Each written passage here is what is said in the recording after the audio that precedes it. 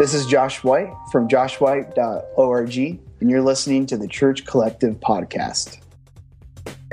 Welcome to episode 33 of the Church Collective Podcast. In this episode, we have two interviews. Our first one will be with Dave Helmuth, who does mentoring for a living for worship leaders. In this episode, we'll talk about how he got involved in worship ministry, the value of being faithful daily to God, how he started becoming a coach for other worship leaders, and just the general identity of the worship leader. After that, we'll interview Josh White about a great conference that he's putting together in Las Vegas at his church. We'll talk about his heart behind offering this conference for people. We'll talk also about the fact that a couple of the contributors for the Church Collective will actually be speaking there. So if you're going to be in Vegas, you're going to want to be able to go over there and meet some awesome people.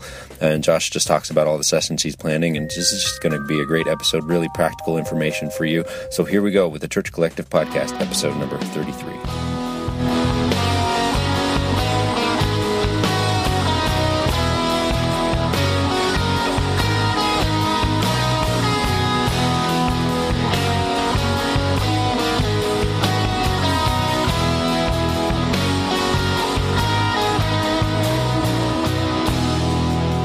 So I was born in Costa Rica, missionary family down there.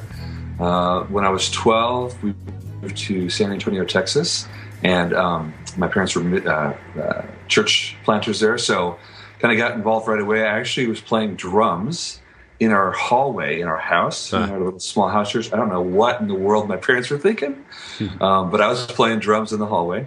Moved into a building then after that, and I was really into basketball in high school, and the day before I turned 17, I tore my ACL, and so I picked up a guitar. And that's kind of how I got started playing guitar. And then when I graduated high school, my pastor's wife, who was leading worship, had her fourth kid, and she said, "Okay, Dave, that's it. I'm out. You're in."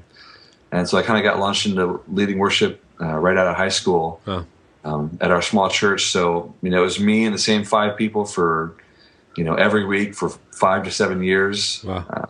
So I just kind of trial by fire, going to every conference I could figure out to go to and trying to see, how to do this thing. So in the meantime, while I was doing that, I also went to school, to college, got a music degree there.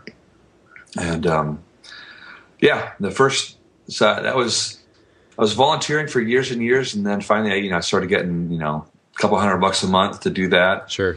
Then I graduated from college and moved up to Amish country, to Lancaster, which is where I am now, which is really bizarre when I first moved up here. And I got on staff at a couple of different churches. I was at a charismatic church for a while, and then I went to a Presbyterian church for a while. They had a contemporary outreach service that they did.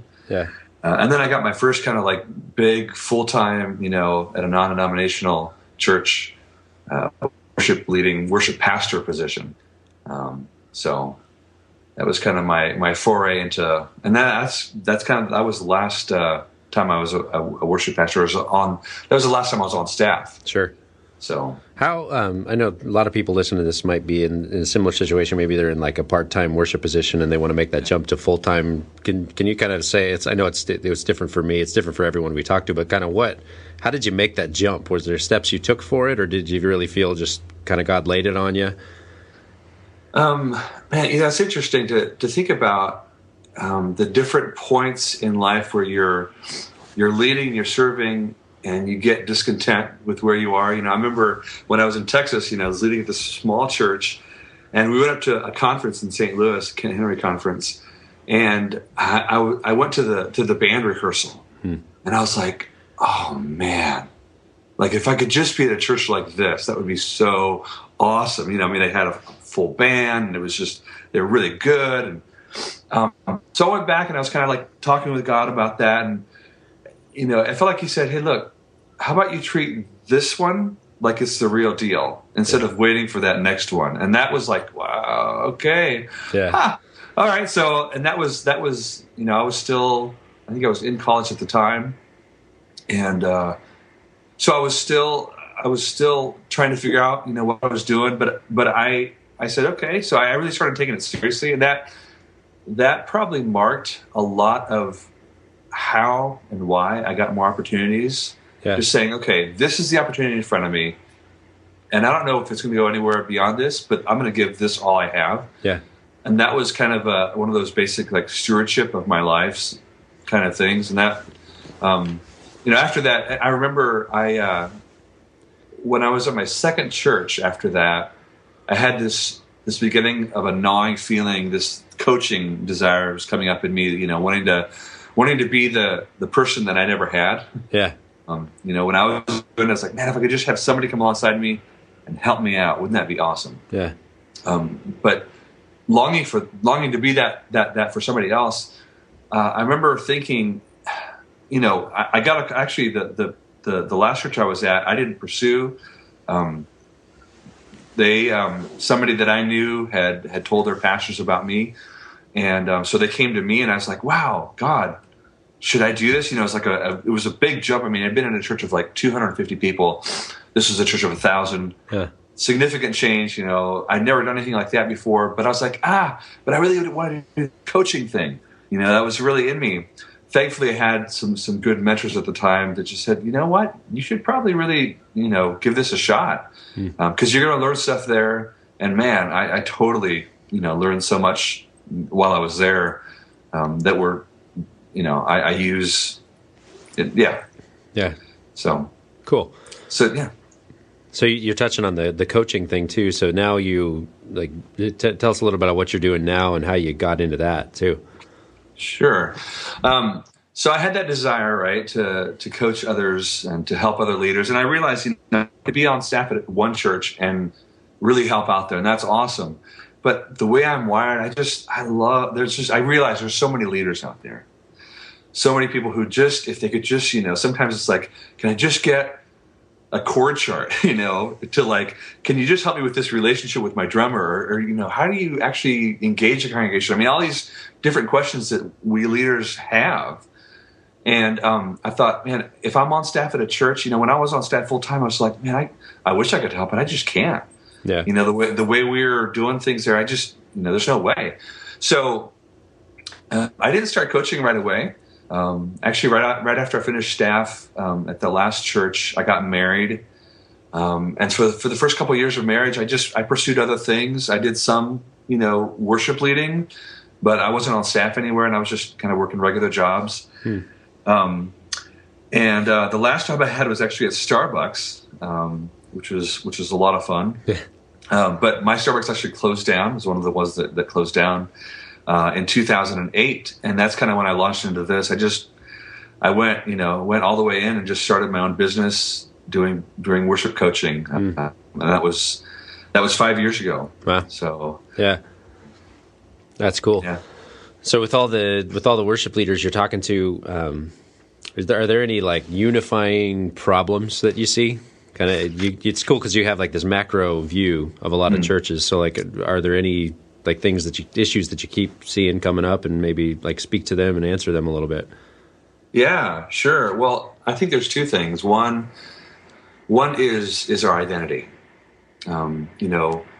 Anywhere from what's on the line when we're serving, what's really on the line, what do we really care about as far as it relates to who we are, and what's our understanding level about what drives us, what motivates us, who we as followers of Christ feel like we are, and in that conversation, who does God say that we are? I had a really significant moment a couple of years ago where I was in a room full of leaders. I was already working as a coach, and so there were all these leaders that I wanted to meet, and I wanted to talk to, and wanted to relate to and help. But I was just so insecure in that moment. I was feeling all of these, tensions about what are they thinking, and I was literally incapacitated. I couldn't talk to anybody, and I was like, God, this is not right. This is not how things should go. So I remembered the passage where Jesus asked his disciples, "Who do people say that I am?" And then he asks them, "Who do you say that I am?" And I said, "Okay, God, how about I switch that around? And I need to know right now, who do you say that I am?" And he shared with me, the thing that kind of popped into my head was that I'm victorious and that I'm a conqueror, which is kind of like, oh yeah, that's, every Christian is, more than conquerors in Christ, Right. But but listen to how I heard that for what I was doing. A church is stuck, or a leader is stuck, or a group, a team is stuck, and they can't get past a certain issue, a certain thing. They're not getting any traction, and so I get to come in and help them out. Do you think it's important for me to know that I'm the kind of person that can help people get over things, that I'm a kind of person that can overcome things, that I can conquer things? And that was so life-changing for me, to begin a process of hearing God's perspective on who I am, on who He has called me to be, so that I don't need to try to do anything. I don't need to try to, say the right thing when I'm working with a church, or have this amazing insight. I just know that God has called me to do this. God has called me to be who I am, who He's made me to be, and I'm just going to walk in that. And, the same thing is true. You can probably see it pretty easily in worship leading. There's all this pressure to make something happen, and to lead well and engage the congregation, and there's things that we do to get us there. And that makes sense. But at the core of that, I'm not trying to, earn my keep, with God. I'm not trying to get His favor. I'm not trying to be seen as a certain kind of person. I'm just being who He said that I am. And so that identity thing really flows throughout everything that I'm doing, and every, so many of the disagreements and the strife and the frustration that happens on a worship team, happens because, my guitar player is trying to feel good about his life because of his spotlight, or whatever that kind of stuff. So that's one thing I talk a lot about, the identity piece. And the other one is,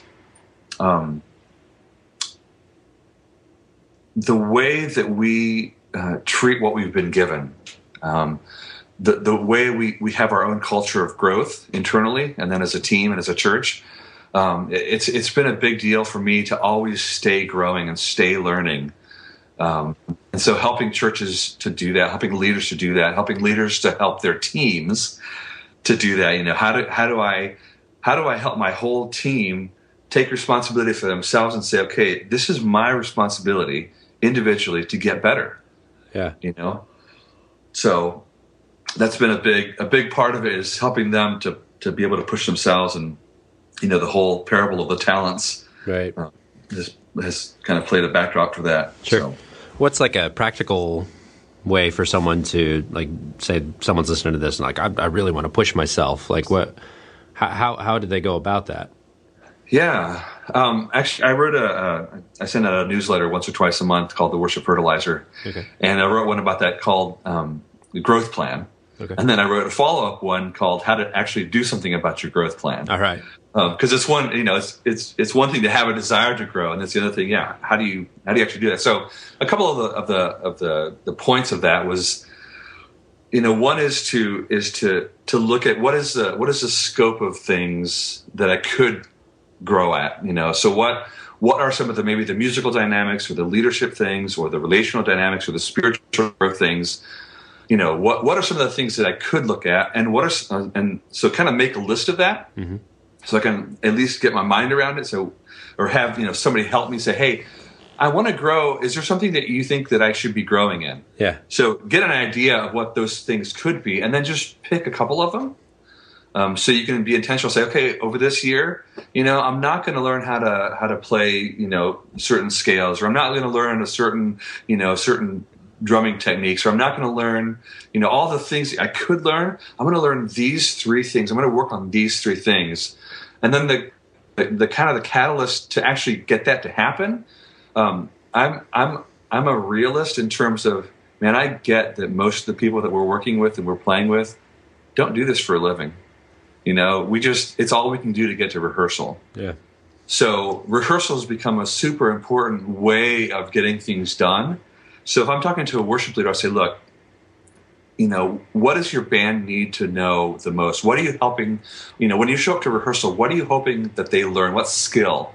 Is it a listening thing? Is it a dynamics thing? Is it tempos? Is it, what is it that you're helping them grow in?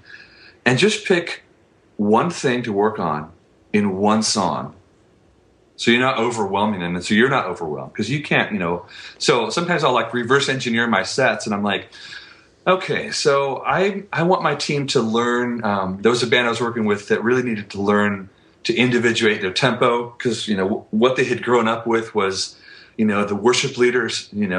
I am the rhythm section in my guitar, and you're going to follow me. And if I stop, the band falls apart. Yeah. They hadn't learned that, hey, the drums and you guys are like the railroad tracks. You guys, support us. So I said, hey, I'm going to pick a song and I'm going to choose what I play in that song or don't play in that song in a way that's going to force the team to learn that on their own. And so, and one of the songs, I said, okay, this song doesn't really need a guitar part. I'm going to have the keyboard player and the drummer kind of lock in the rhythm for what's going on, and I'm just going to sing. And I'm not going to play. So, and I picked that song and I picked that arrangement just to teach that principle. Yeah. So you have to, you have to be intentional about it, and you have to do it in small enough steps that it doesn't, freak your whole team out. Sure. Yeah. So that's a good word. So if people want to get in touch with you, what are all your channels? Well, my website is adlibmusic.com. Okay. So that's the main part. And there's my logo has a hand in it, so you can kind of click on the hand and fill out a form if you're going to get in touch with me. Sure. I'm on Twitter at adlib247. And Dave at adlibmusic.com is my email address. Awesome. So, well, cool. Thanks so much for chatting, Dave. Yeah, it's been my pleasure. Cool.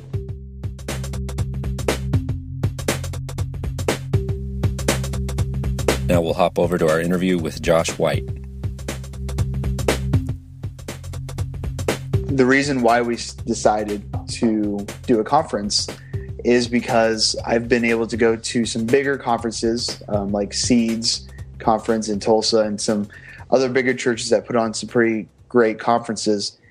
And I saw a lot of awesome things, but with a small church budget and being in a small church, you go there and you get to dream a lot. But bringing home practical things from those conferences, for the most part, for us at least, it just wasn't going to be applicable. There wasn't many things that we could do with our type of budget and with our people.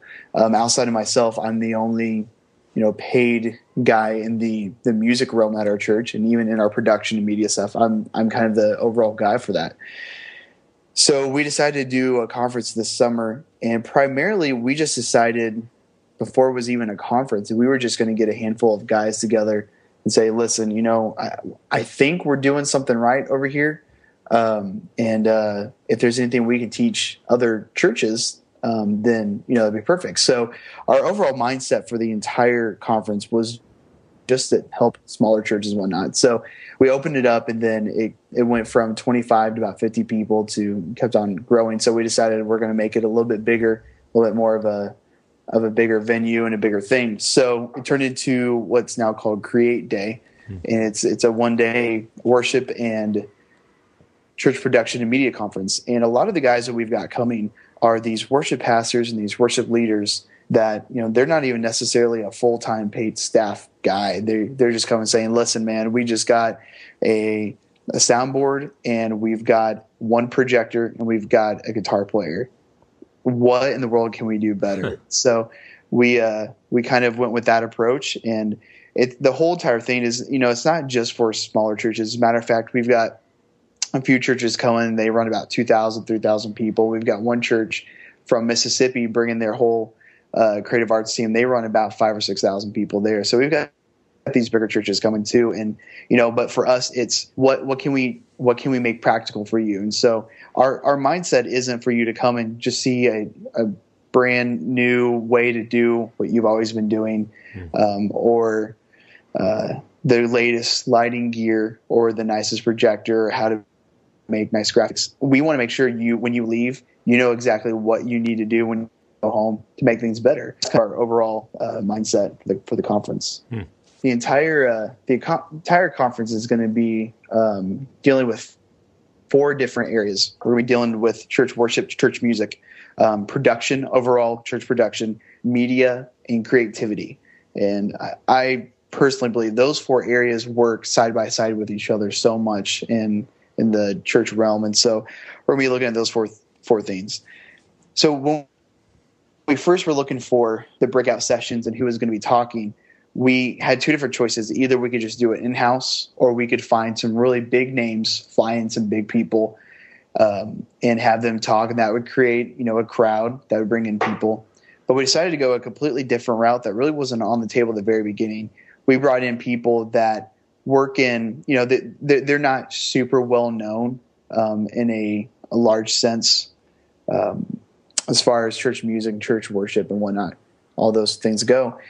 So we brought in these guys that they do things super well, but they don't have any sort of huge platform. They're just regular guys that work in churches. And so we've got Fox Watterson. He's coming in from Phoenix, and the guy is an absolute audio genius. And so he's going to be coming in and talking about just overall church production. He's been working with churches from a church plant of 15 to 20 people to working in a church of 4,000 or 5,000 people. And so he understands a great deal about how to do these things. We've got another guy coming in, a local guy here in Vegas, that's going to be talking about worship and music and how to imply and implement some things. We've got Gateway Church in Texas. They have a church plant that they started a few years ago in Phoenix, Arizona. And if you know anything about Gateway Church, they run about 25,000, 26,000 people.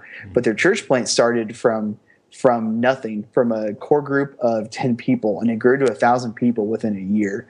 And so we're going to bring in their media guy because their media presence and their production presence at Gateway is pretty big, pretty large. Yeah. So he's going to be coming in and talking about that. As far as the sessions go, the first session is going to be on the creative process, because the entire conference really deals around that entire field. We talk about how you can apply your ideas, what ideas stick, what ideas don't stick. That's going to be one of the breakout sessions as well, as we're going to be talking about that. We have one breakout session that's we call the idea board. And basically, we're just going to be throwing ideas around in the room, and we're going to put them on a giant blackboard that we have, and we're going to talk about, can you actually do this outside of the box ideas or not? And that's kind of the type of sessions we're going to have. These aren't going to be sessions where you come in and you get to hear a big name speaker and you leave inspired. Like these are going to be conferences, these are going to be sessions and tracks that you probably wouldn't necessarily see in other conferences, just because we want to make sure, and again, this is our mindset, we want to make sure when you leave, man, you know exactly, okay, this is my problem. I now know how to fix this problem. I'm going to go home and apply that so things just run smoother. So we've got the creative process session. We've got a audio production and visual production session that Fox is going to do. Matt Howard's going to be coming in from Ohio. He works as a worship pastor, but he does a lot of preaching in his church. So he's going to be coming in talking about sermon series, how to develop the right type of sermon series, how not to keep on, taking other people's ideas. How can we develop one original sermon series for us? So he's going to be talking about that a little bit and how to work with the worship pastor in that sense. We've got some different guys that are going to be coming in. As far as breakout sessions, we're not doing a lot of breakout sessions. What we're going to be doing is we're going to have 10 to 15 different worship pastors and worship leaders that are going to be available after. That's going to be doing Q&A sessions with these people, or if they get enough people that have the same question, we're going to be doing a breakout session for that. Again, like I said, this is going to be super different than most conferences. We just want to make sure people, when they come, they're learning. That's our number one goal. They learn, what they can do better. Sure. The big finale for the whole thing is probably the one session I'm the most excited about. It's called Let's Create a Sunday Morning. And what we're going to do is we're going to have a teaching pastor, a worship pastor, and a creative arts pastor who's going to be kind of our Sunday production guy. They're going to be, all three of those guys, they're going to be sitting down at a table on the stage. And the teaching pastor, within the 25, 35 minutes that they have, he's going to give them, listen, this is my outline. Here it is. How can we create this Sunday morning? So they're going to talk about songs that go with it. Then they're going to talk about artwork and the lighting that can go with it and this and that. So you're going to see firsthand, how can a church put together a Sunday morning? It's not going to be just ideas. You're going to see it firsthand happen on stage. That's cool. So that's going to be one of our ideas that we're going to be throwing out for that day as well. If anything, we want to create a community of people that can help other people. That's why another idea that we're throwing around that we're going to be doing that day, we have different colored stickers that mean different colored things. So if you're in church production, you're going to have a red sticker. If you're a church worship leader, you'll have a blue sticker. If you're doing media, you have yellow. Or if you're just, I'm the guy that does everything, we'll give you, all of them, I guess. So our whole thing is we want to make sure you can get connected with these other guys. Because for me, honestly, church networking is so huge for me. I learn just by the friendships that I have and gain so much knowledge and intentionality in the stuff that I do just from the people that I get to talk with and sit down and have coffee with and pray with them. That's really more than anything I ever learned in school. I've learned more from trial and error and experience, and the people that are already doing it, I've learned more that way than any other way. So I want to make sure that the people that come to learn from us, they're not just learning from Paradise Church. They're learning from the people that are there to learn with them as well. So. That's good. So if people want more information, where do they go? So we have a creative website set up for our church. It's called paradisecreative.co. And if you want to register, the banner is on the very front page on there. And if you just want to go straight to registering for it, it's paradisecreative.co/create day. And the other great thing about this conference, it's absolutely free. We're not charging a dime for it. You just show up. Yeah, that's it, man. That's you cool. Just show up, and then we'll take it from there. Yeah, that's awesome. What if people want to connect with you? What are all your social channels and your website and all that? Yeah, the best way to connect with me, go check out my worship and creative arts blog. It's joshwhite.org. And then from there, you can see me on Facebook and Twitter and Instagram. And I'm now on Pinterest. Awesome. So awesome. That too. And we'll have links to, for those of you that haven't been around the Church Collective for super long, Josh has some posts on our site too. So we'll link to all those on the show notes, and everything he mentions in there, as well as Fox Watterson and Matt Howard. We're both contributors for the collective. So you can click on those links and see their posts. But yeah, Josh, just looking forward to what the Lord's going to do with the conference, and pray that God does big things. Yeah, thanks, man. Appreciate it. That's it for this week's episode. Head over to thechurchcollective.com/podcast/episode 33 for all the links to everybody that we talked about in the episode, and to get all the links to all the websites and resources. There's just some great stuff over there. And if you haven't connected with us yet, make sure to hit join the collective. We want to connect with you and connect you with others. God bless you.